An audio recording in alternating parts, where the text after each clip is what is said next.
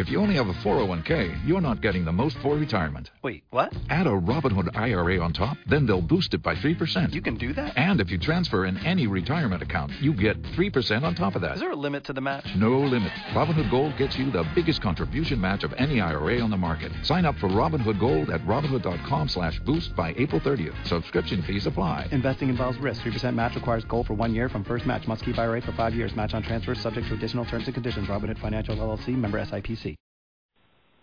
Blog Talk Radio. Arizona Boomer Radio brings you Straight Down the Middle, Arizona's only internet golf show.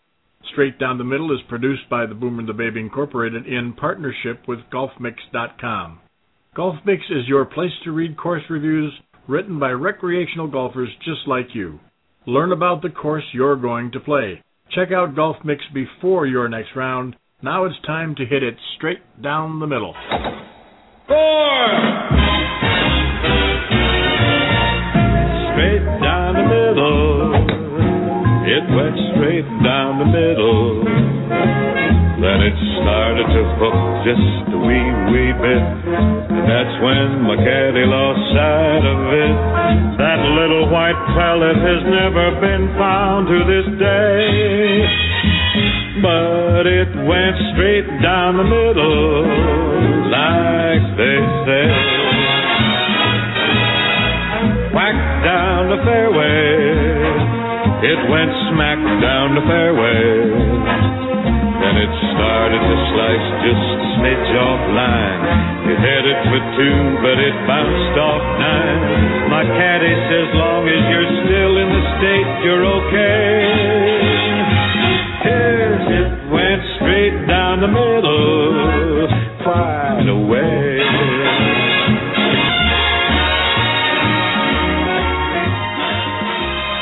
Yes, and welcome to Straight Down the Middle. Straight Down the Middle is the Internet Golf Show brought to you by and produced by Peters & Brown Incorporated, Boomer and the Babe Incorporated. And we're waiting for Mr. Jon Bloom to get to us from the Masters. This is our live from the Masters show. We're very, very, very pleased that John's going to be able to come in from there with his other duties as working in the truck for CBS Sports.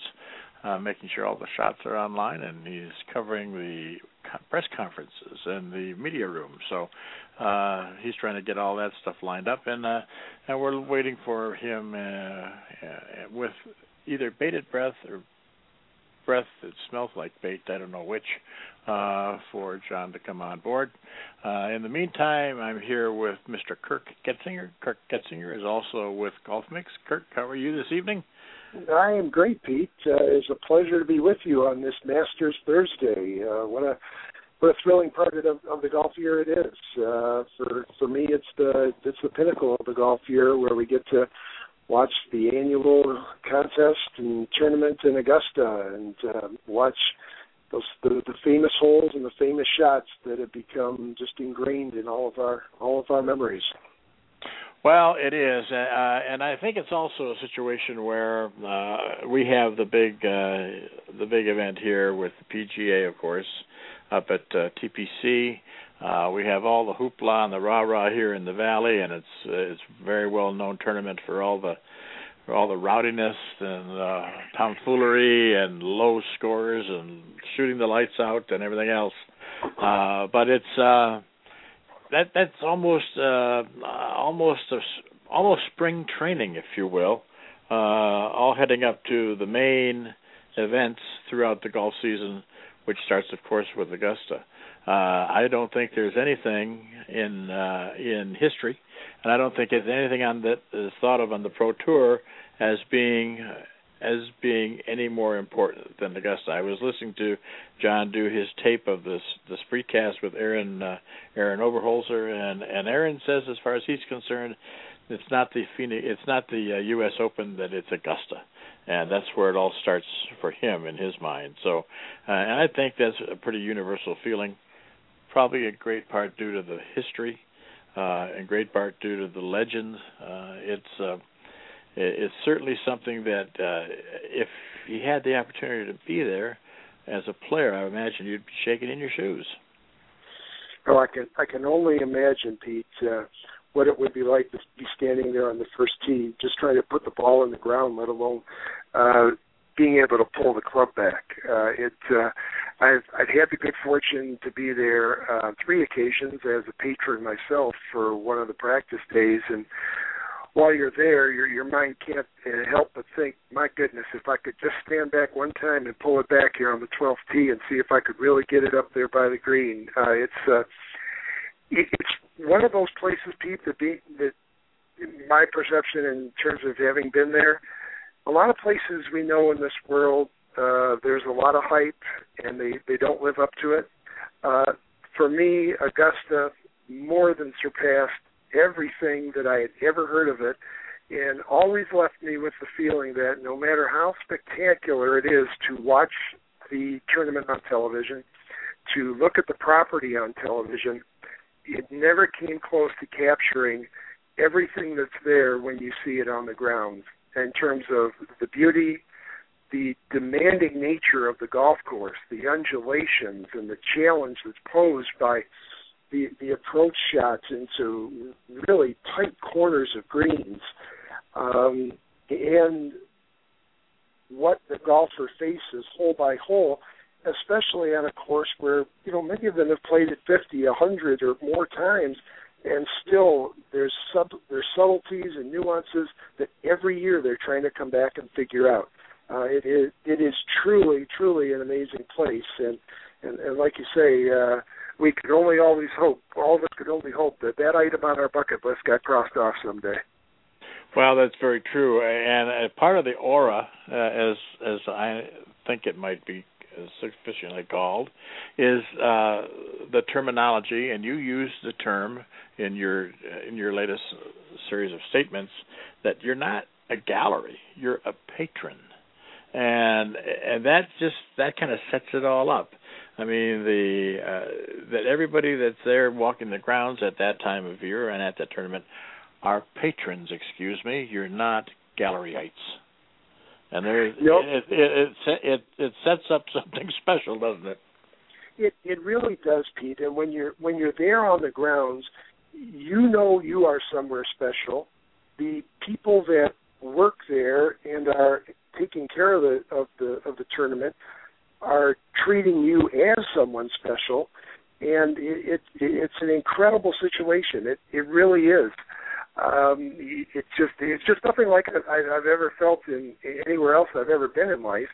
And on Monday when I was sitting at home in the evening and kind of watching some of the video clips from the coverage there on Monday of the practice facilities, and you start to see some of the areas where where you've been before by the tee on 12 or by the tee on 16, and I honestly sit there and you start getting chills because you remember what it was like to be there and be part of it, and they're just memories that you carry with you for forever, and they remind me of the things that I saw when I was there, and it's just 3 days of my life that I will absolutely never forget. Well, when you were there and you saw it in person, you saw the course basically set up for the way the tournament was going to be played and the way it was manicured and so on and so forth. And then you see it on television. How much of that translates? Pete, when you first walk onto the grounds, one of the things you realize is there truly isn't a blade of grass out of place. It's just amazing the quality of the preparation of the surfaces themselves. And then when you walk around and you start to look at, you get some up-close looks at some of the greens, and you watch you look at the undulations, and you look at the shelves, and you look at the speed of the greens, and some of it gets captured on television. I mean, for instance, we can all remember seeing the green on 16 with the ball breaking down towards the left side there, headed towards the side of the green where the lake is. The ball rolling to the right of the green on 14 as it kind of slopes down. And so you see those things on television, but when you're standing there, and it's so much more dramatic in terms of what those slopes are, because they're just not things that we normally would see on the golf courses you and I might play on a regular basis.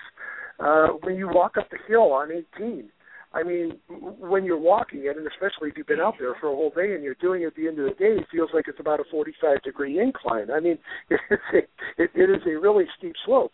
So there's so many things that you just get to feel from being on the grounds there that television, just due to whatever, what the limitations are, you can't quite get a full 360-degree appreciation of the challenges and the shots that are demanded by the golf course.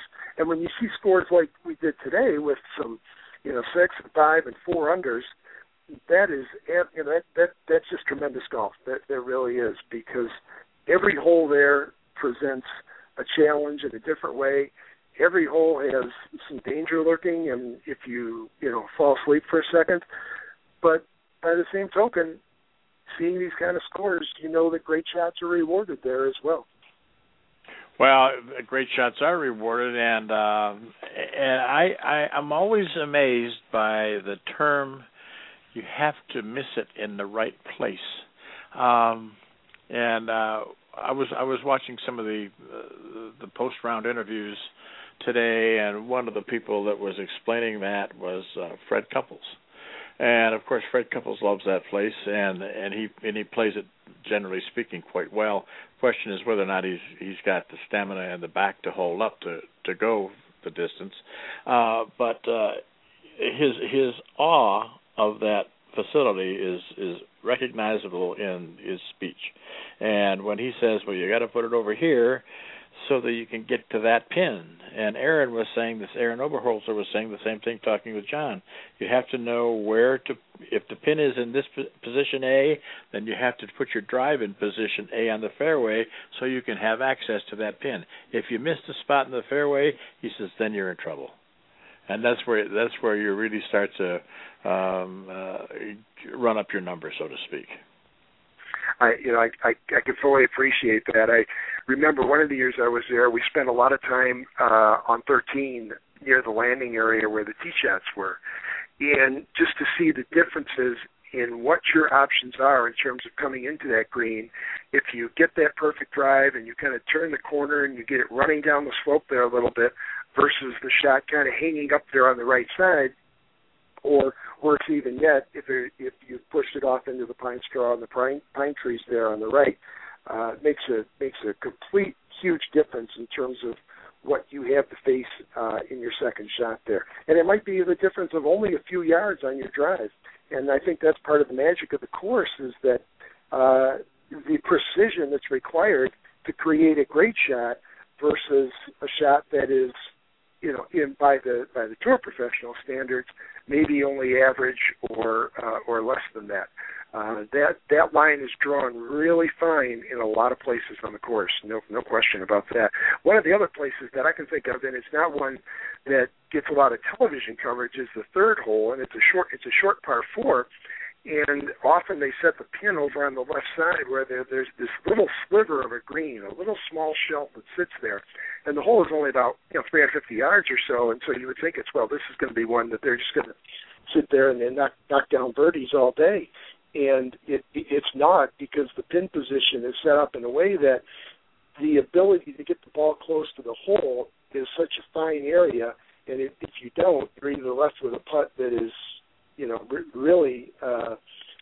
really difficult, or you can end up missing the green altogether on a shot where you would think normally this should be a slam dunk for those guys.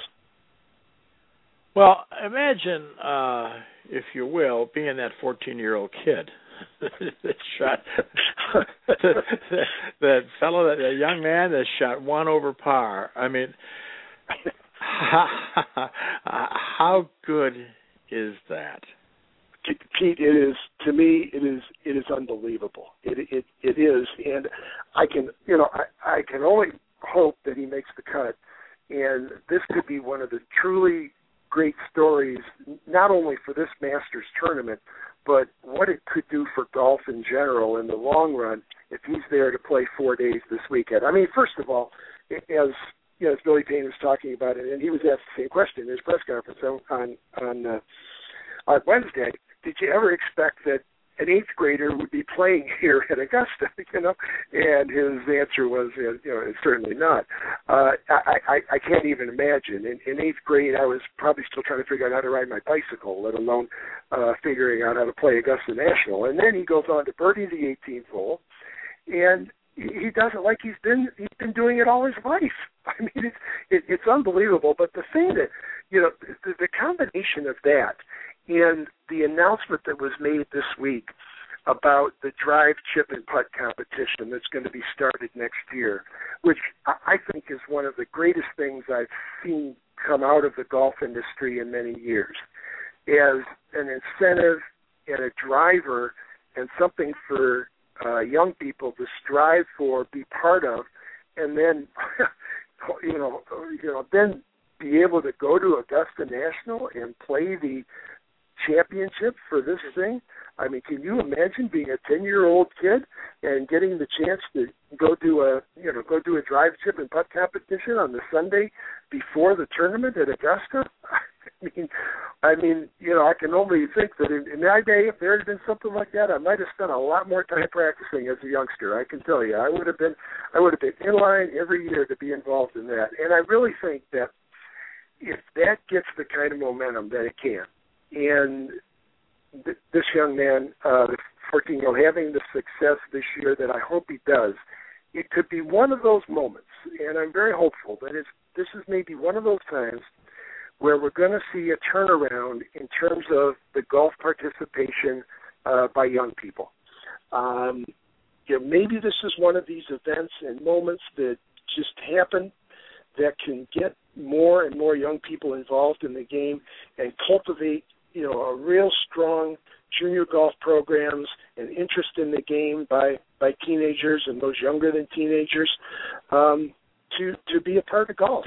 And I'm really hopeful that we can look back in 5 years and say, what happened in 2013 at the Masters, plus the beginning of the drive, chip, and putt competition, started to turn things around in terms of youth participation in the game. Exactly. I know I've gotten a lot of good response from the high school golf coaches here in Arizona that are saying that they're looking forward to what we're going to be doing for high school golf, and they want to participate on, and that's just based on one email that I sent out. So that's all good news, and anything like this might be able to help that. Let's get back to the pro side of the tournament. What do you think of the leaderboard? I have a few things that I might like to add, but what are your thoughts about the leaderboard, the way it finished up at the end of the first day? Well, I think, Pete, it's an interesting mix at the top of the board. If I look at the first, 12 players or so, you see some prior Master winners: Trevor Immelman, Fred Couples, Zach Johnson. You see some players who have been close to winning majors who haven't: Sergio Garcia, Dustin Johnson, and then you see a couple names in there like David Lennon and Mark Leishman, who it seems like every year, the first round of Augusta, there are a few names that pop up where it's just people you'd say, I don't see any way. Where did he come from to shoot this? But it just makes you realize how strong the field is when you see those people come up. I mean, I look at a couple of names. Two of the names that are very interesting to me at this point are two of the players at 4 under, and that's Ricky Fowler and Matt Kuchar. Ricky Fowler, I think, is one of those players that if the conditions are right and his game was on, and he almost could have been there today except for 2 double bogeys, he could go out and shoot a 63 or 64. He can just light it up and run off a string of birdies and produce an incredible round. Whether he's got one of those in his tank this week, we'll see.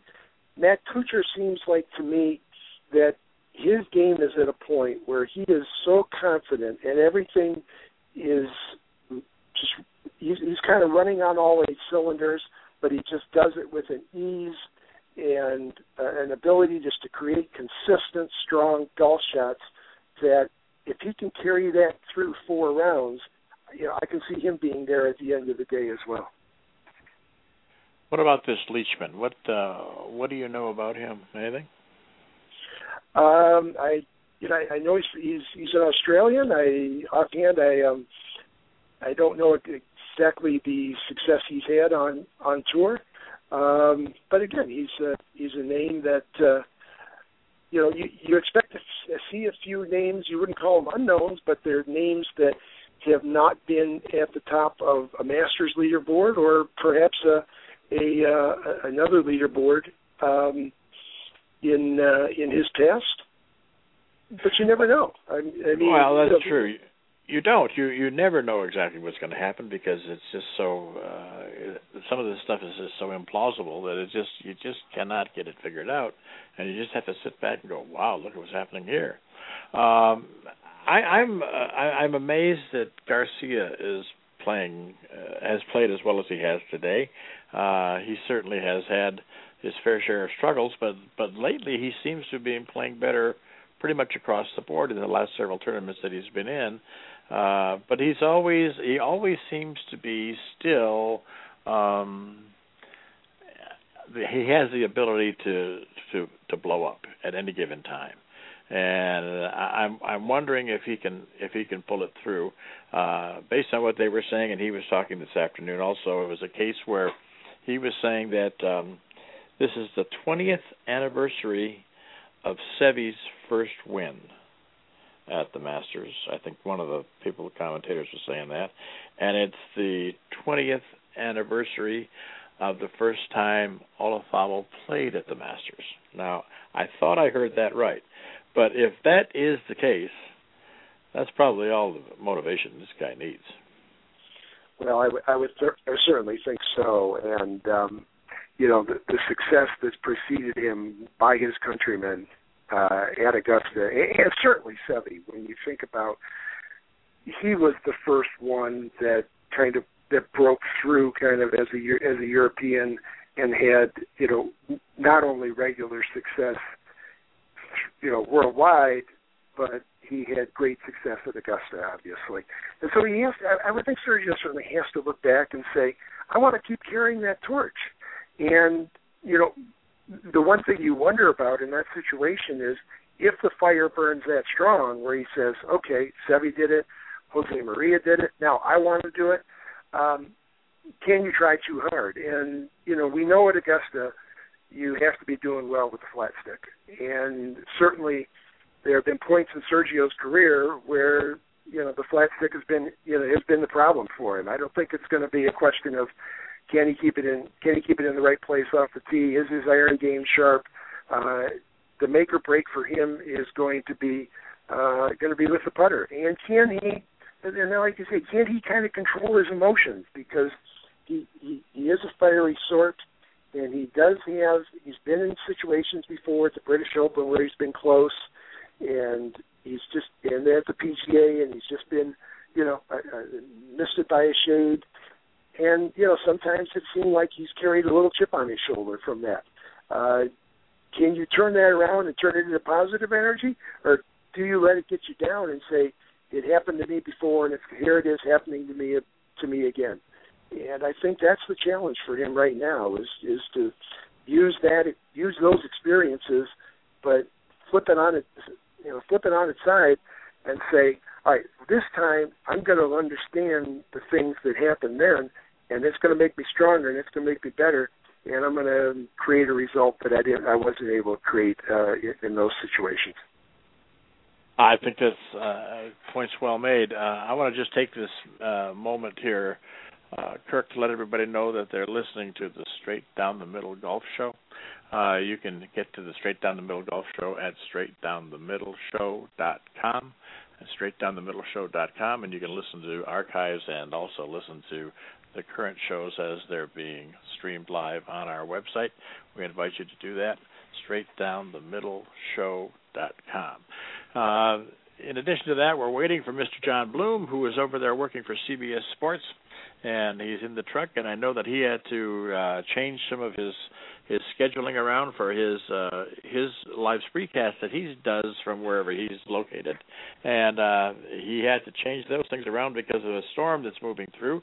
And so the inclement weather is maybe knocked out a bunch of stuff down there in at the Augusta National. So we're going to sit here and we're going to Kirk Getzinger and I will sit and visit for a little while longer, and we'll see if Jon can get himself online. I know we billed this for everybody that Jon was going to be live from the Masters, and we have to apologize for the fact that he's not with us, but I'm sure it's through no fault of his. So we're just going to continue on here a little bit longer and see if Jon can shake himself loose from wherever or whatever he's involved in to call in as we had discussed. So that having been said, I was going to ask Jon this question, Kirk, and maybe you and I can kick it around.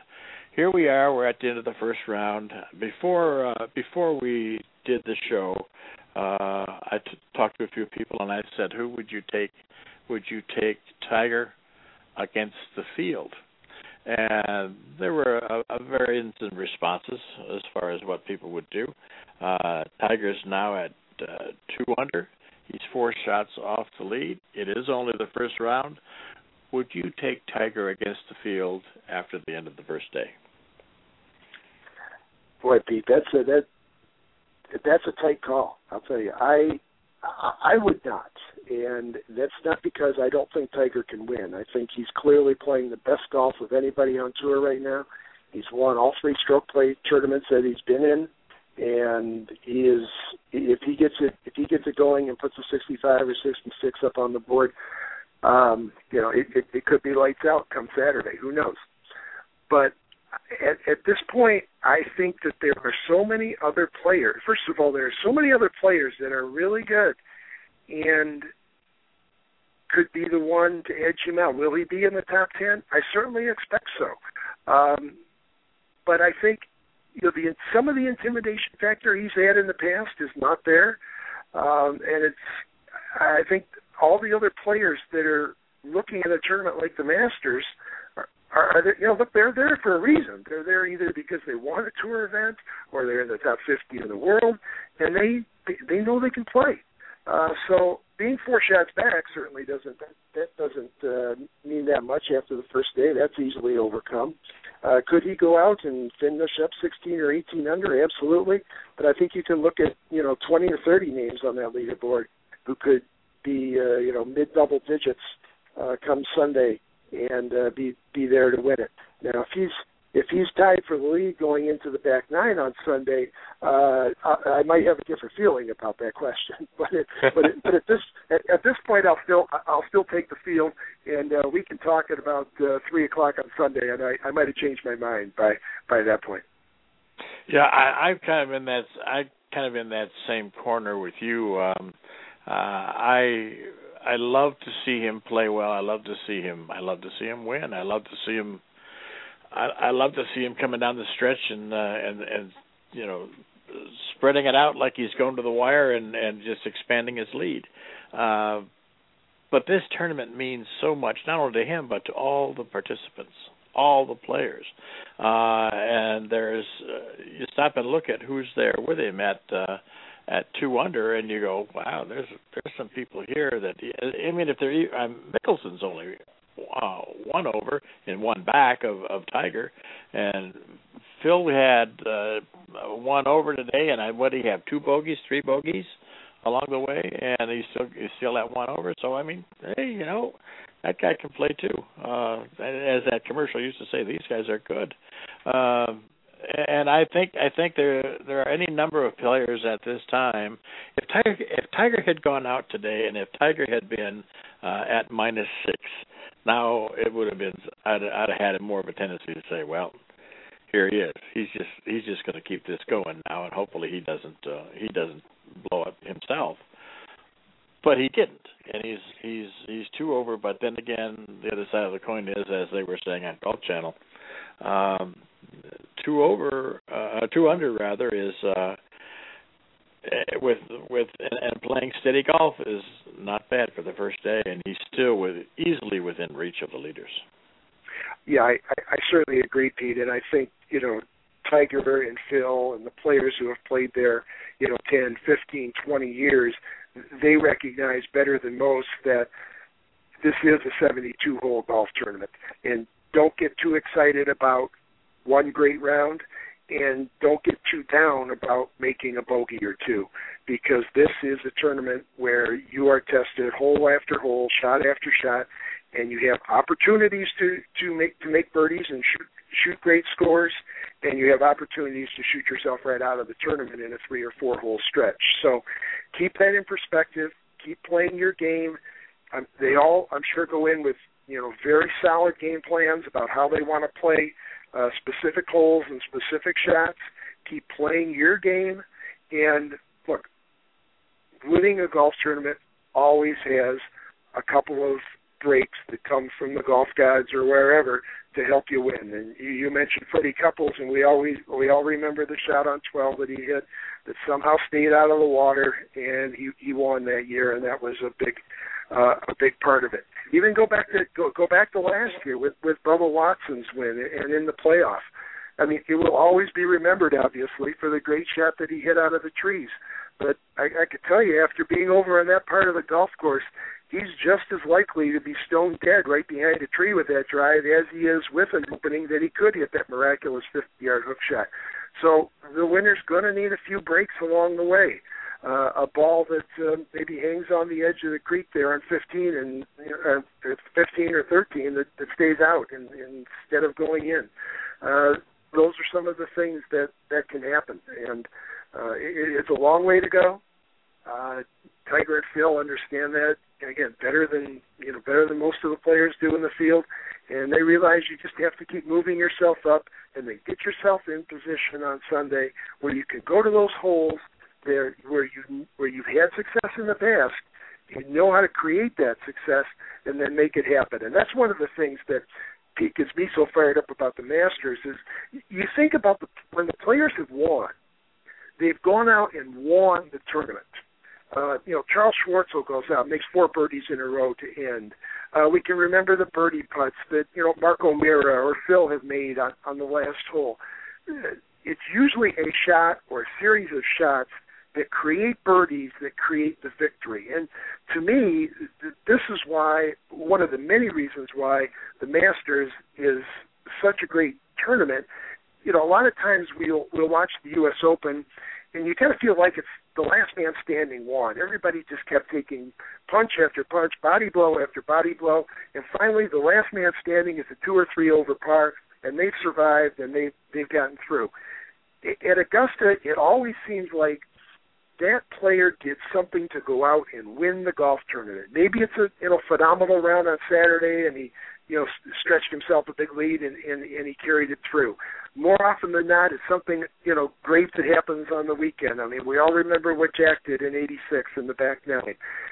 It feels like somebody is going to win the tournament, and to me, that is what makes this tournament so exciting and such a thrill to watch, and why you have to be there for the last 9 holes to see it, because that's what's going to happen. Somebody is going to distinguish themselves and create something at the end of that tournament. Obviously, you have to play great golf to get there, but then something's going to happen at the end that's going to be that trigger point for victory. Well, we're going to find out what Jon Bloom has to say about it, because John's with us now. John, glad you could make it. Welcome to the show. Oh, I'm glad to be here, fellas. How are you? Sorry it took me a couple minutes to finish my duties out here, but I love the passion coming from KG right now. I could just hear it because I know he's been here and walked the hallowed grounds, and he has, as much of a passion for this place as anybody I know. So I'm glad that that's coming through from Kirk. What a day! What a day for round 1 here at the Masters. I mean, if you thought there were a ton of storylines coming into the week, I think they were actually multiplied after day 1, and that's hard to believe. I mean, I just got done talking with Aaron Oberholzer, who's, of course, a partner of ours with Golf Mix, and this week he's in Orlando on the Golf Channel all week. You get to see him before the coverage starts, and he's been working around the clock as well. So we did a spreecast just about an hour and a half ago, and talking about some of the things that were standout performances, if you will, today, and how can you discount what Fred Couples did at 53 years of age and with a bad back, going out shooting 68 like he was just having a stroll in the breeze, old Freddie like we all remember, and that's an amazing story, but it gets almost pushed to the back because you've got a guy who, let me do the quick math, is actually less than a quarter of Freddie's age. Am I right on the numbers, KG? You have nailed it on that, JB. And by the way, less than a quarter of his age. Yeah. That's unbelievable. Going out and shooting 73 without sweating. I mean, making a birdie putt on 18, like, I've done this 1,000 times before. Thank you very much. You know. Yeah, and hitting a 5-wood. He probably has done it 1,000 times before, but just never on that course, and he didn't realize where he was. Well, here's the thing. You know what? I've done a lot of thinking about this guy, and it is amazing. But after talking with Aaron, too, I thought of it this way. Tianlong Guan is the name of the 14-year-old boy that we're talking about, and that's what he is. He's a boy. I mean, he's 14. Let's all remember what we were doing. And I said something earlier today.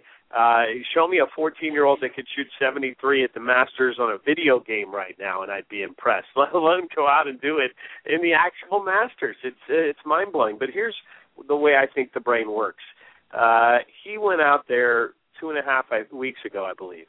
He's played a dozen rounds before the tournament started. And when you're young and you have this developing brain and you're learning by rote and you're memorizing things and you're learning numbers like I know Kirk was and probably completely into even at the age of 14, and I was too back then, he put it together. He kind of, put this whole game plan together over the course of the last 2.5 weeks. And now the execution is the mind-blowing part. But I'm not trying to discount anything that Guan is going to accomplish this weekend. I actually will be surprised if he doesn't make the cut. Is that a ridiculous statement to make here after day one? But I'll be surprised if he does not make the cut, because at this point, I think he's got that brain conditioned to make it happen. Well, let me ask you this, John. Do you think he's won over? Where do you think the cut might fall based on what you've seen? Now, sure, if the course is wet, the greens are holding better, and I know Aaron was talking about them sucking the stuff, the wetness, the moisture out of the greens. But what do you think the cut line could conceivably be based on? Did you discuss that with Aaron at all? We didn't get to that, but I do, in thinking about it, it's always tough to say, Pete, too. Plus, when we know we're supposed to get, I don't know what it's going to be, hail, firestorm, all kinds of things that are being predicted for tonight overnight. I just hope I sleep through it, wake up, go over down the street on Washington Road, and we get golf started as usual at 8 o'clock. That's what I'm hoping. But, the weather's supposed to come in overnight. You don't know how that's going to really affect the course. Sure, you could predict that they'll use the sub-air system so the greens could stay as perfect as they were before the rain started falling. I would not question that ability at all from the guys at the Masters and Augusta National. The other option is that the fairways get really sloppy. And then that stinks for the spectators. Kirk, I think you've been there when it's rained a lot. They put all that manure down. I mean, you're talking about going to the most beautiful place on the planet, practically, and then you got to smell manure the whole time. That was definitely one of the biggest buzzkills for me when I first figured out that they did that. Yeah, you go to the Masters, you pay $1 million to get there, you pay $1 million to get on the grounds, pay $1 million for your hotel room, and then you go walk in the cow field. I think tomorrow it is going to be very interesting. And again, like you mentioned, the weather is going to be a huge determinant.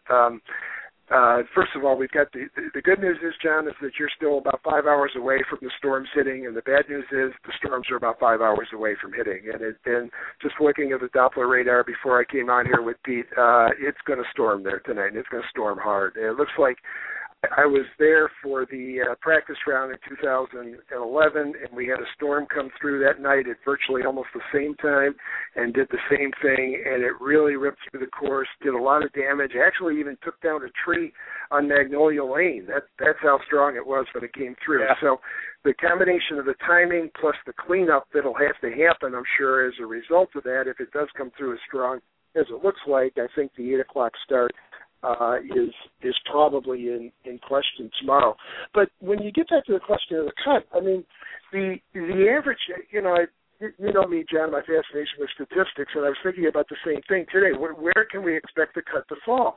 And if you go back the last 10 years or so, the average cut is around 4 over. Actually, the the lowest cut ever that there's been at Augusta is 1 over, and it's happened a couple times in the last 10 years. Now tomorrow, if the wind is up after the storm, as they're suggesting, they're suggesting 15 or 20 mile an hour winds. Well, we know what that's going to do to that golf course. The scores are going to go up. So he is going out in the early groups. He is in the seventh. The Seguin is in the 7th group tomorrow. So I'm not sure where that's going to leave the course and the wind in terms of that. But if he can go out there and get a little momentum going and shoot some par golf on the front 9, we're going to see him for the weekend. And that would be just a phenomenal thing, a phenomenal story for the game, and something that we can all say we watched. And watching a 14-year-old at Augusta, I don't see that one happening very soon in my lifetime again. That's for sure. It's a wild deal, and you're right. He has to work to make this cut regardless. And I think that making the comment I did, maybe I'll be guilty of being carried away by the story, but I also just believe in the game because I'm watching him hit these hybrids and these 5-woods pure. I mean, he's able to basically pick a spot and land it there with a 5-wood, and he's done it 3 days in a row that I've seen on the 18th hole alone. And it's just amazing to see, that pinpoint control with that kind of a club. It's going to get tougher, though, if those fairways get wet, and that changes the game because he is hitting such a longer club than the other guys. He's at a huge disadvantage from that standpoint. We already know he's at a disadvantage from, inexperience and youth standpoint, although you could argue that based on what I said before about conditioning himself over these last couple of weeks. But it's impressive nonetheless. I want to hear from you guys, too. I mean, what else really stood out having a chance to watch the broadcast as you hopefully did have the chance to do today to you guys? Well, John, what I was mentioning with Kirk before you managed to get on was I'm surprised that Garcia is there. Not that he's not at the event, but I mean that he's leading it. I'm surprised. Yeah. And I mean, I like Sergio Garcia. I think he's a fine golfer, but he has a propensity to have a bad hole or 4, and I'm surprised that he held it together and he comes in at -6. I think that's great. Yeah, he's played well here before, but last year, he had a bitter taste in his mouth. So I think that there's a lot of people that are surprised that he's back here, and I wonder if part of it is that he kind of wrote it off as, I just don't think this place is for me, and so maybe he didn't put as much pressure on himself as he has in the past, and he came out and shot 66 today. I mean, that it could be as simple as that because, frankly, I do think he has the game suited for this golf course, and he's showed that in the past. I mean, he has been competitive here and contended.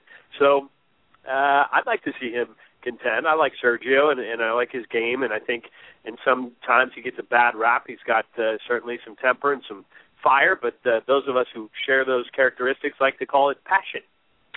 That's true. That's true. That's true. John, I also mentioned John and I were also Kirk and I were also talking and about Tiger. You can't mention the Masters and not talk about Tiger, and we were discussing whether or not we would still take, if we ever were going to take, Tiger against the field the way it's shaped out after the end of the first round. What are your thoughts on that? Yeah, I said I would not take Tiger against the field. However, I picked Tiger to win. So there's your conflict that I'm in the middle of. But, I am still thinking he's in a great position to win, and so I'm not going to change my pick. However, just as I would not change taking him over the field, I just think that, from a standpoint of odds and even a standpoint of looking at recent history, that doesn't make a whole lot of sense right now. He has to prove that. And I'm interested to hear or see how he follows this one up because I do think he's in good position. I think playing in the afternoon tomorrow may actually be an advantage, as Kirk was trying to or kind of alluding to, talking about the morning versus the afternoon. But we won't know. And I just think the advantage is for Tiger to have basically the opportunity to oversee what happens in the morning. And any kind of extra information that guy gets, I think ends up being in his favor. So he'll be able to take that in and have realistic expectations for what he wants to accomplish tomorrow afternoon. And hopefully he tees off right when he's supposed to. I believe it's right around 1:40 our time here in Augusta, and 10:40 a.m. for those of you in the desert. It was an interesting thing today. I don't know if you guys heard this, but you probably did if you got a chance to listen in with Aaron and me on the Spreecast. But the conversation with Jack Nicklaus, which I've now seen written up by a couple of people that I don't even think were in the scrum when he was having that conversation about Tiger Woods. You mentioned that in email. I was just going to ask you that question. Please elaborate on that. Well, yeah, I want to get your thoughts on this because I can certainly talk, about my feelings about Tiger Woods, but I think I've had the conversation before with you guys. To hear Jack Nicklaus in the way he described it. And it's not just the words, which you can read written up by the Associated Press. I think ESPN had an article out on it, a bunch of different sources online. You'll find it, Tiger Woods talking about his relationship, or Jack Nicklaus talking about his relationship with Tiger Woods, and the fact that they've never had a conversation longer than 1 or 2 minutes, that Tiger has never asked him anything about golf, anything about his majors, anything about what he thinks about Augusta, or anything related to the sport, basically. And this is through the times that they've played together, times where Jack has been the president, the captain of the President's Cup team, times of interaction, but no substance of conversation. And there are two things that really struck me on this. One, the emotion that was coming out of a man that, frankly, I've heard a lot from, especially the last couple of years, more so than in his playing days, and never saw a huge amount of emotion, not nearly as much as you see from, say, Arnie or several other players. But I could kind of see it, like peeling back an onion there with Jack Nicklaus. And the other one was reinforcing the theory I have about Tiger Woods, which is a theory that's shared by many, that he has been programmed to be what he is since he was such a young child. And he's hunting.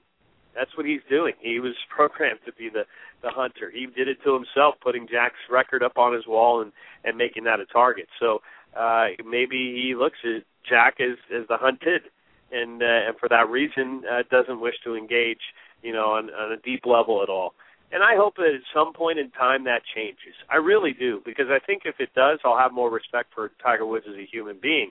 And he has a ways to go to earn my respect from that standpoint, and that started as a 16-year-old boy. So I don't know if that'll necessarily happen, but I do want to know what you guys think about that conversation, about just does it make you feel any different about Tiger Woods than before you heard about it? No, it doesn't, and I'll tell you why, because I think the person that was making those comments was much the same when he was younger. And I don't think that Jack Nicklaus was particularly enamored with Arnold Palmer. And I think there's a certain parallel there. As Jack has gotten older, he has become a little less rigid in his thought process. He thinks that he may be in some way the senior member, and maybe he should be. People can come to him, but nobody was able to come to Jack and talk to him before any more than they were able to talk to Tiger, if I remember correctly. So it's.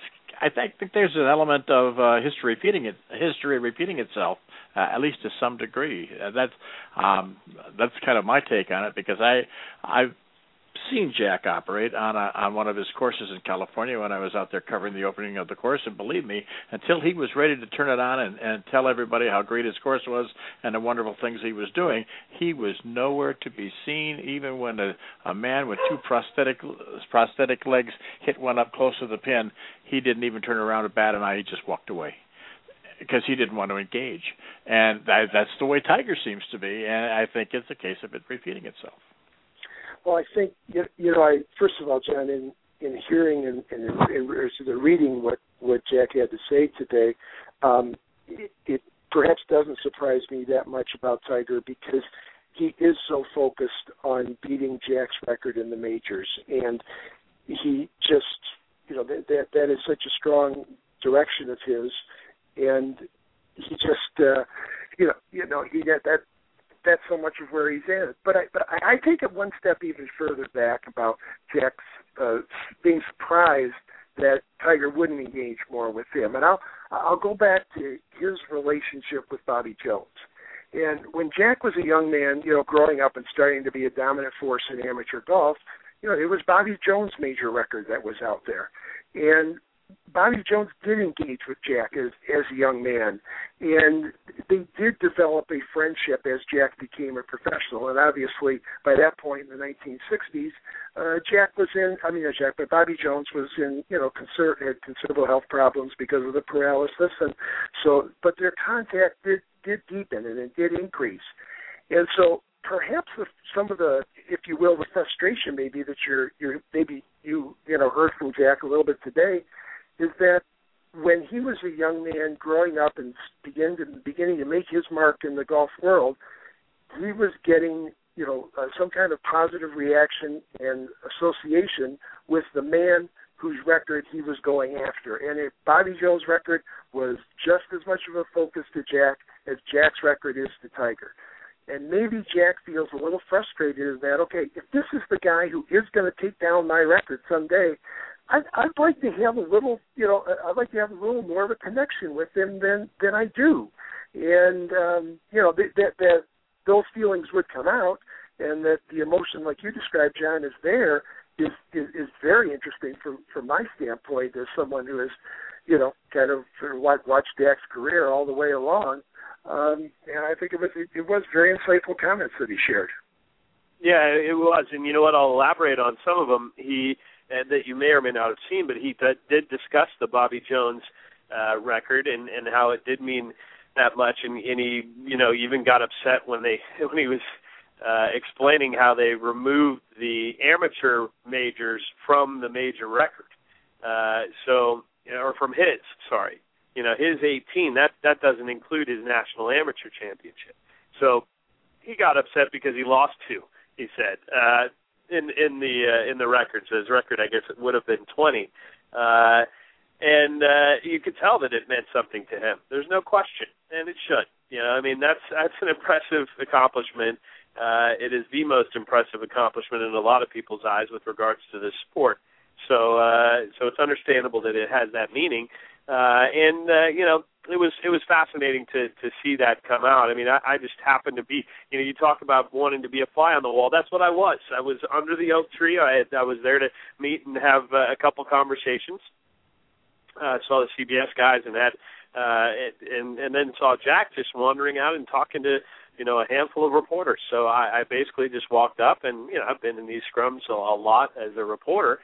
But in this role that I have this week, I'm not necessarily playing that role. Now I feel like I am because we're having the conversations about this, both on Golf Mix, here on Straight Down the Middle, as well as on ArizonaSports.com. So it's being worthwhile to get this out.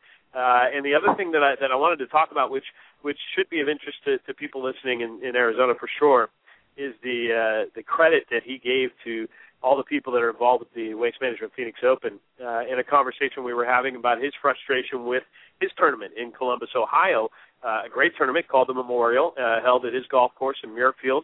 And, he's very frustrated that the tournament is doing so many things on such a high level except for raising funds for charity. Now, that's not to sneeze at. I'm sure they're still in the seven figures, but he's looking at some of these other tournaments, and he recognized the Byron Nelson in Dallas, in the Dallas area. He recognized last week what they did at San Antonio, and then I brought up to him about the Phoenix Open, and he did have high praise for what the Thunderbirds do, and is amazed at what they were able to get from a gate standpoint. He said, "Did they really get over 100,000?" I said, "Yeah, they got over 500,000 for the week again," and you could see just the admiration for that. But it's something for me to see him have the passion that he does for the things he's involved in. And I think, the reason why he's probably not playing competitive golf at all is because he has these other venues now where he is able to compete. And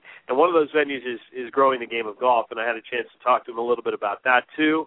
And that was a great conversation. Even got into what we're doing with Golf Mix, and that was a thrill to be able to, have that conversation with Golden Bear. It was not something I expected to happen on the first round at the Masters. So glad I was able to share that here too, and hope that it was something worth sharing for those who are listening. Well, I thank you for it, John. That's all great information and a lot of fun to hear you talk about it. I think that Nicklaus's place, as many others, is certainly assured in the annals of golf, including what he does and the way he's done it. And there's yet to be many chapters written for Mr. Woods. Hello? Oh, yeah. Was that for me? Sorry about that. I threw it out there as I sometimes do. I just throw it out. I'll respond to it. Here's the deal, and I was taking a quick bite of my dinner here, so that's why I was quiet. Tiger, as much as I get down on him about his character and the person that he is, not the golfer, because he's a phenomenal golfer. He's in a great position. I picked him to win, and I still think he will. And if he does win this week, then I will be convinced that he will break Jack's record, which many still are, and some question. I am in the middle. I'm reserving judgment because why do I need to think it? Frankly, nobody cares what I think anyway, so I'm going to just hold off and see what happens. But I think that there's a good chance he can. And what I will do to defend him in some small fashion, there would be people that would absolutely lose their minds if they heard me defending Tiger Woods right now. But the reason I will is that he's 37 years old. That means that, as you said, Pete, there's a lot of chapters yet to be written. And maybe he will change. Maybe. I mean, it's going to take something pretty massive to change him, but that massive thing could be retiring from the game of golf. And when that happens, who knows what it's going to be. I used to think it would be 40. I used to think he'd be done playing golf by 40. I was very convinced of that because of, what you see from child prodigies. When people, human beings, are conditioned to do something at such a young age and do it for a long, long period of time, it's very, very hard to see them do it, for the length of their lives, and do it happily. And I don't know if he will still. So, he may decide that there are other parts of life that he wants to focus on. And when he does that, then maybe he'll turn around as far as the character is concerned, and then maybe, he'll earn some of that respect that I was talking about earlier. Well, think about it, John, and going back to Jack for a second, and this happens with a lot of athletes. The most memorable points of their career may come right at the beginning and right at the end. And I think with Jack, you could certainly say that was the case. Coming right out onto the scene, winning the U.S. Open as he did at Oakmont, defeating the golf hero of the day, Arnold Palmer, in his backyard, and just, coming out as the kid from Columbus, and all of a sudden he came out as the bad guy, not a great new golfer on the tour because he beat Arnie, and then go to the end of his career where he has, arguably, the most famous Masters victory ever in 1986 at 46 years old. So he bookends his career with two of the most memorable events in golf. Now, you can look at Tiger and say the same thing. He comes out in 1997, laps the field at Augusta in his first event, his first Masters as a professional. Maybe there's something at the back end, like you say, that obviously we haven't seen yet, but maybe one of those moments that will be a defining or the defining event in his career. John, of back-end moments, Fred Couples at 53 is one thing, and let's see if he can stay in it for the rest of the weekend.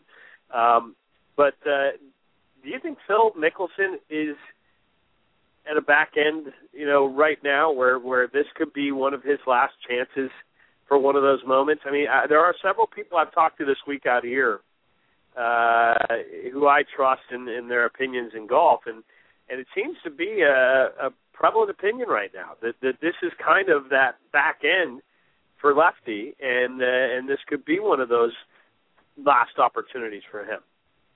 I don't think so, John, and that's not just because I picked Phil to win this week. I think, at least with regards to Augusta, my feeling has always been that his fire burned stronger for that place than anywhere else.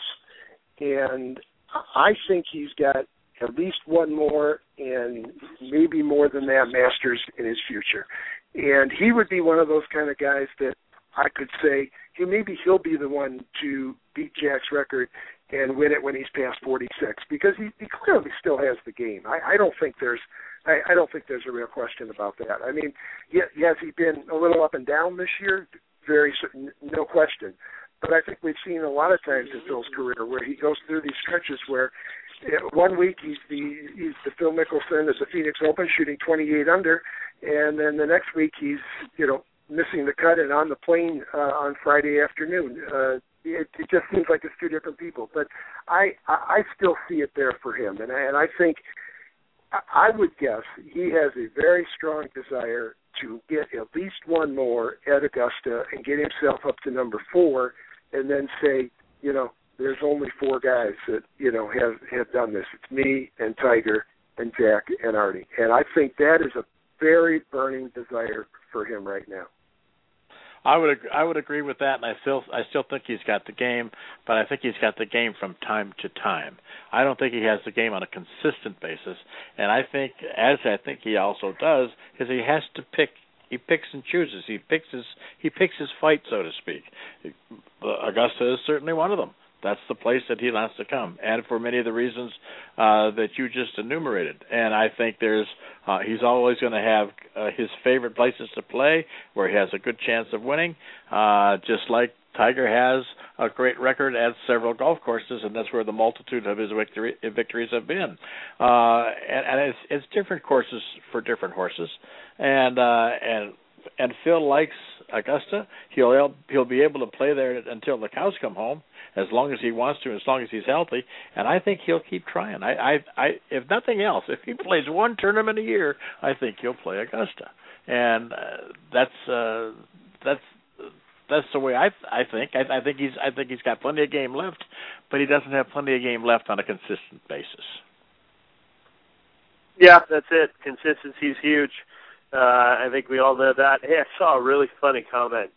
And Kirk and I had a chance earlier in the week to talk for just a few minutes about the announcement that the folks here at Augusta National made, Billy Payne and Company, Mr. Chairman, as he's referred to here on the grounds, about the partnership with the PGA of America and the USGA and the Drive, Putt, and Chip Championship. This is pretty cool, and I'm excited about it. And I don't know if you guys touched on it in the couple minutes before I jumped on, but I know Kirk has a feeling about it as well. But the reason I thought of this was I saw a comment on Twitter about the contest and how Tin Long Guan is definitely setting up for a great chance to participate in that contest, because he'll be 15, he'll qualify. And the way he's putting and chipping, I think the driving, he's going to have some competition, but the putting and chipping, he's looking pretty good to be back there on the Sunday before the Masters next year to compete in that. Anyway, the long and the short of it is, for those who haven't heard of it, and I think the website is driveputtchip.com potentially, or driveputtchipchampionship.com. I'll check that while we're on. And it's a fantastic idea. I mean, frankly, it's one of those ideas I wish I came up with. I really do, because it does have the potential to do what we're all trying to do, what you're trying to do, Pete, with Straight Down the Middle, what we're doing with Golf Mix, trying to grow the game, trying to open the doors to golf as opposed to close them. And this is going to do that to the place that all of us salivate about walking on, let alone just having a club in our hands, but just walking on the grounds at Augusta National. And now the best drivers, chippers, and putters from around the country, ages 7 to 15, which is just upsetting me to no end because my daughter's 6, and I think she could definitely have a chance in her division. So maybe next year. We'll get her ready for next year. But the best ones will qualify to go to Augusta National on the Sunday before the Masters next year and compete. They'll do the driving and the chipping on the practice range, and they'll do the putting on the 18th green where the big boys play at the Masters. How good is that?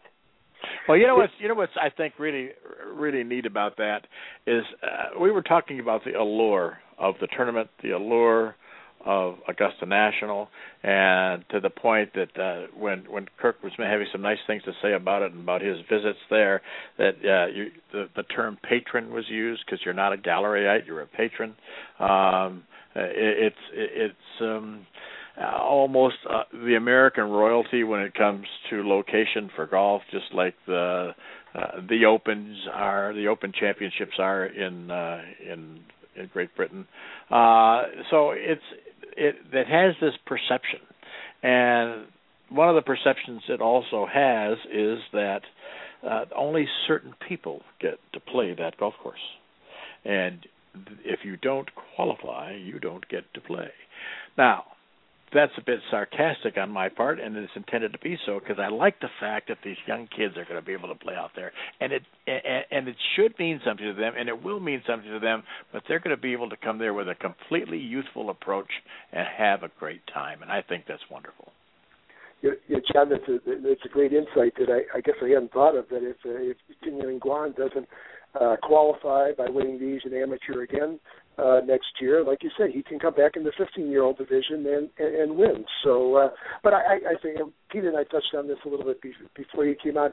This is a tremendous thing, and I think I'd like to even take it one step further, and I think it's a call out to the golf community, the golf industry, and the golf club owners to do something to foster junior golf at your club. And I think it's everything. I mean, if Augusta National can get behind something like this and bring youngsters to Augusta National on the Sunday before the tournament, what are you doing at your local club to foster a junior golf program or something to get more kids interested in the game? I mean, throw open some tee times at 4:30 in the afternoon where kids can come out and play for $1 or something like that to get kids onto the golf course and playing. I really think that this could be one of those moments and pieces of ammunition, if you will, to get kids into the game who are thinking about it, or get kids more active in the game who are maybe just a little bit involved with it. And so to me, it goes beyond not only this contest, which is unbelievable, and it is one of the best things that I've seen come out of golf in many years, but it has the potential to take it so much further. And that's what I love about it. And I only hope it becomes 10 times the success that I already foresee it becoming. Well, and here's how here's why I think it will be so successful, Kirk. And I echo your comments, both of you, on this. I just see it having the golden ticket effect. I'll remember Willy Wonka and the Chocolate Factory. I feel like getting an opportunity to go to Augusta for kids who may have watched the Masters on TV with their folks, may have more likely played the Masters on a video game, and never considered that they would actually get to walk where the pros are actually playing the Masters at Augusta National. That's a big driver. But let's not forget the driver it is for the parents to have a chance to go to Augusta National.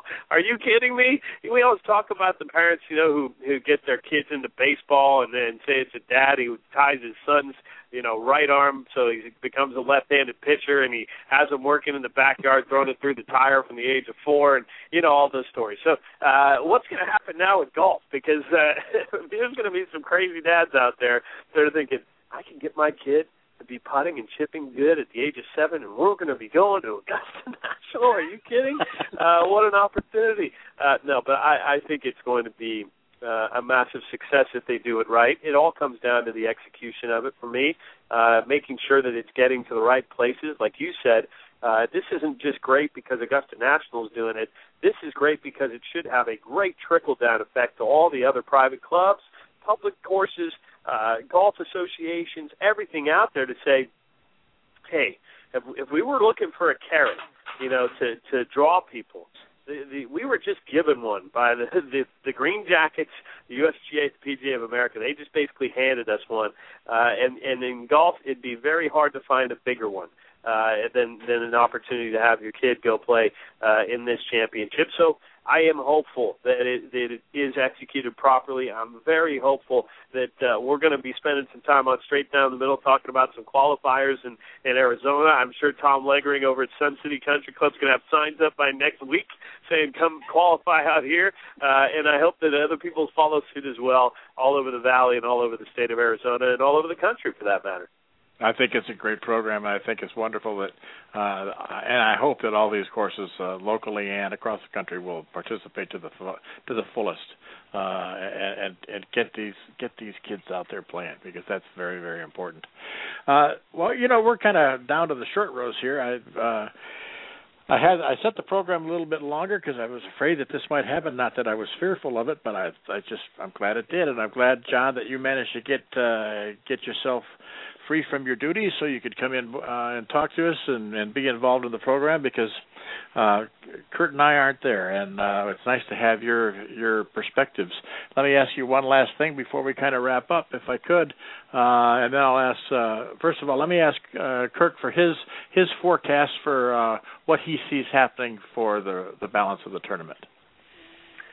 Well, I see tomorrow as being a defining day. I see some separation happening tomorrow, and again, it's based on my thinking about what the weather might be. And when the winds go up, the scores go up at Augusta. And we know that Saturday is moving day, but I think tomorrow is going to be maybe a more important day in some senses. You might see some of these players that are at 3, 4, 5, even the leaders at 6 under, peel back if they run into difficult conditions.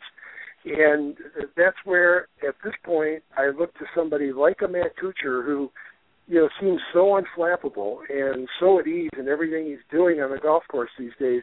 If he can maintain that for tomorrow, build another good round on top of this one, he's a name I would look at to be in very strong position for the weekend. Well, I think he had a couple of bogeys and still finished at 4 under, if I'm not mistaken. Yeah, you're right. Yep. And I like Kuchar a lot as well. And for the same reasons that Kirk just mentioned about the temperament and about getting around this golf course, I like Brandt Snedeker and Justin Rose, who I liked going into the tournament, and they both will be playing. They're actually playing together. They'll be playing in the afternoon, I believe, tomorrow. And, again, total crapshoot. I just hope that, come tomorrow night when we're back on Spreecasting, Aaron and I will be on again tomorrow somewhere, around 8 o'clock Eastern or 5 o'clock Pacific. But I just hope I'm not talking about a devastating storm. Let's just, send positive vibes to Mother Nature that, go easy on us tonight. And we can get up and get golf in tomorrow as scheduled with no calamities, no any major problems here in the area. And I say that from experience because I have lived through a tornado here. I think it was 5 years ago, if I'm not mistaken. It was out near a place called Fort Gordon, and I was in a hotel, and I heard the sirens and got down on the ground. I didn't really know what to do. I'm a California boy, and then I went to Syracuse, and those places have their issues, earthquakes on the west and blizzards on the east. And then the time in Detroit, I was lucky enough to get out with any tornadoes or without any. But the one we had here was pretty darn scary and did some pretty big destruction. So I would prefer not to go through that again. As long as the ground is shaking, you're happy. But don't let the winds blow. Yeah, I can deal with the shaking. That's fine. I don't need that twisty thing taking me back to Tonto and the crew. I've heard Tonto. What am I talking about? Not Tonto. Toto. That's Toto. Toto. Thank you. Thank you. Can you tell it's been a long week already? Yes. Is it yes, Thursday? it has. I can see. John, let me ask you one last question, and then we're going to wrap this up. Who is your darkest of dark horses at this point? Xiaolong Guan, does that count? No. My darkest of dark horses. Well, I can't wait to see him play again, by the way. But let me throw you a name that I don't think a whole lot of people are talking about, and yet he seems to be sneaky. He seems to compete here, and that's KJ Choi. I don't know what it is. It seems like he just has turned his game off everywhere else, but when he comes back to Augusta, he finds it within him. And I don't know. It's not a crazy dark horse, like somebody who nobody's ever heard of, and that's the thing. I don't think those people win here. Kirk would echo that. When we went through figuring out the selection process for our Masters contest, we were discussing all the factors and the odds, and first-timers don't win here. So I'm not going to throw one of them out here, and I'm not going to pick an amateur either. I think, the one who has the best chance to make the cut's the youngest, the 14-year-old. So, I think it's KJ Choi. Does that count? Sure, why not? As good as any. I just wondered who it was going to be. One thing I do want to cover before we go, John, tell us about when you're scheduling your Spreecast. Tell us about the Masters contest that's up and the field is full now, I understand, for the Masters contest, but tell us about what people can expect there and what you're going to be doing for the rest of the event. Sure. So Spreecast-wise, we're scheduled for 8:30 Eastern, 5:30 Pacific. We had to change it today. Aaron got an early call for Golf Channel, so that was part of it. And then the other reason was that I had the impending weather, and they were telling us to get out of the compound. So that's why we moved it up. But regardless, whenever we do it, if you don't catch it live, you can go watch it right now. You can watch it anytime, just like you can listen back to these shows, too, that get archived. So you can go do that, and all of our coverage for the week is at golfmix.com/masters. It's as easy as that. It's just golfmix.com, no www, just golfmix.com/masters, and you're there. And you'll see, I'm going to probably cut up some of the broadcast we did tonight on Spreecast, and I can put little clips in, and so you don't have to sit through 40 minutes. Maybe you'll watch a 2-minute segment when we were talking about Tiger Woods and Jack Nicklaus or some of the other topics we discussed here on the show, and you'll get Aaron's take on it as well. So he's going to be on with me from Orlando. He's got his family in the hotel room as well, so that's another curve with trying to get a 2-year-old and a 4-year-old to bed simultaneously with doing a webcast. So we're doing it. We're patching it together. We're actually making it work so far, and we're excited to have the weekend to do it as well. And that'll be, again, 5:30 Pacific time, 8:30 Eastern time. That's the schedule for live. Love it when people come on live because you can interact with us by asking questions, by chatting in the chat room, and you can even go to Spreecast.com to watch it, and then you can jump on your webcam. So if you have a webcam, you can come on and ask us a question face-to-face. We can have a little conversation that way. I'd love to make that happen this weekend. And then as far as the Masters contest is concerned, it's a full field. We have everybody assigned to their player, and it's going to be exciting to see who finishes in the top 5 to win all the gear that I bought at the Pro Shop at Augusta National. And then we're also giving away a prize to who finishes last this year, too. So somebody's going to be in the mix, even if their player is not faring so well on the hallowed grounds of Augusta National. So it's been a fun lead-up to this event. It's always an amazing whirlwind to work it, and this year I think with all the things that I've added on top of it, it's made it even more of a whirlwind, but I'm going to enjoy it while I'm here, and I have so far, and let's hope that the weather abides and that we're able to get everything in as scheduled. Well, John, I've got an open spot on my logo ball rack. It's waiting for a Masters logo ball. Can you accommodate that for me? Done. Fantastic. I appreciate it. Any last words, Kirk? Well, I just, looking at what this weekend brings forward to us, it's always the unexpected. It's always something exciting. Like you said, there are dark horses that show up over the weekend. That maybe they get there, maybe they don't. Maybe we see a first-time winner, or maybe we see someone who's been there before. But when you look at what this tournament is, when you look at the numbers of people that watch this tournament on television, it is the one golf event every year that transcends golf. It goes beyond the avid golfers like those of us here talking, and it captures so many other people because of what the event is. And whether you're an avid golfer or whether you're a casual sports fan, it is something special to watch, and I'm sure it won't disappoint again this year. Absolutely. Well, I want to thank you both for being with me again tonight. Jon from Augusta National area, home of the Masters, obviously. It's been a great conversation. I'm glad you could make it in. And Kirk, as always, always insightful and always good things that you've added.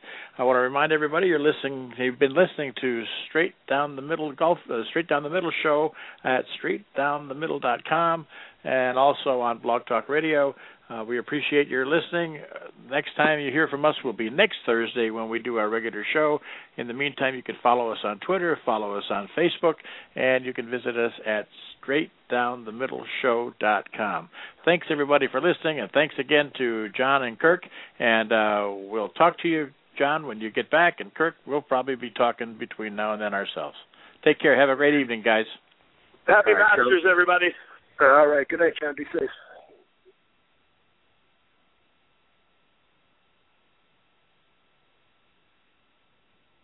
Listening to Straight Down the Middle on Arizona Boomer Radio. Arizona Boomer Radio is produced by the Boomer and the Babe Incorporated and can be heard Monday through Friday. You can sign up for their online magazine at boomerandthebabe.com.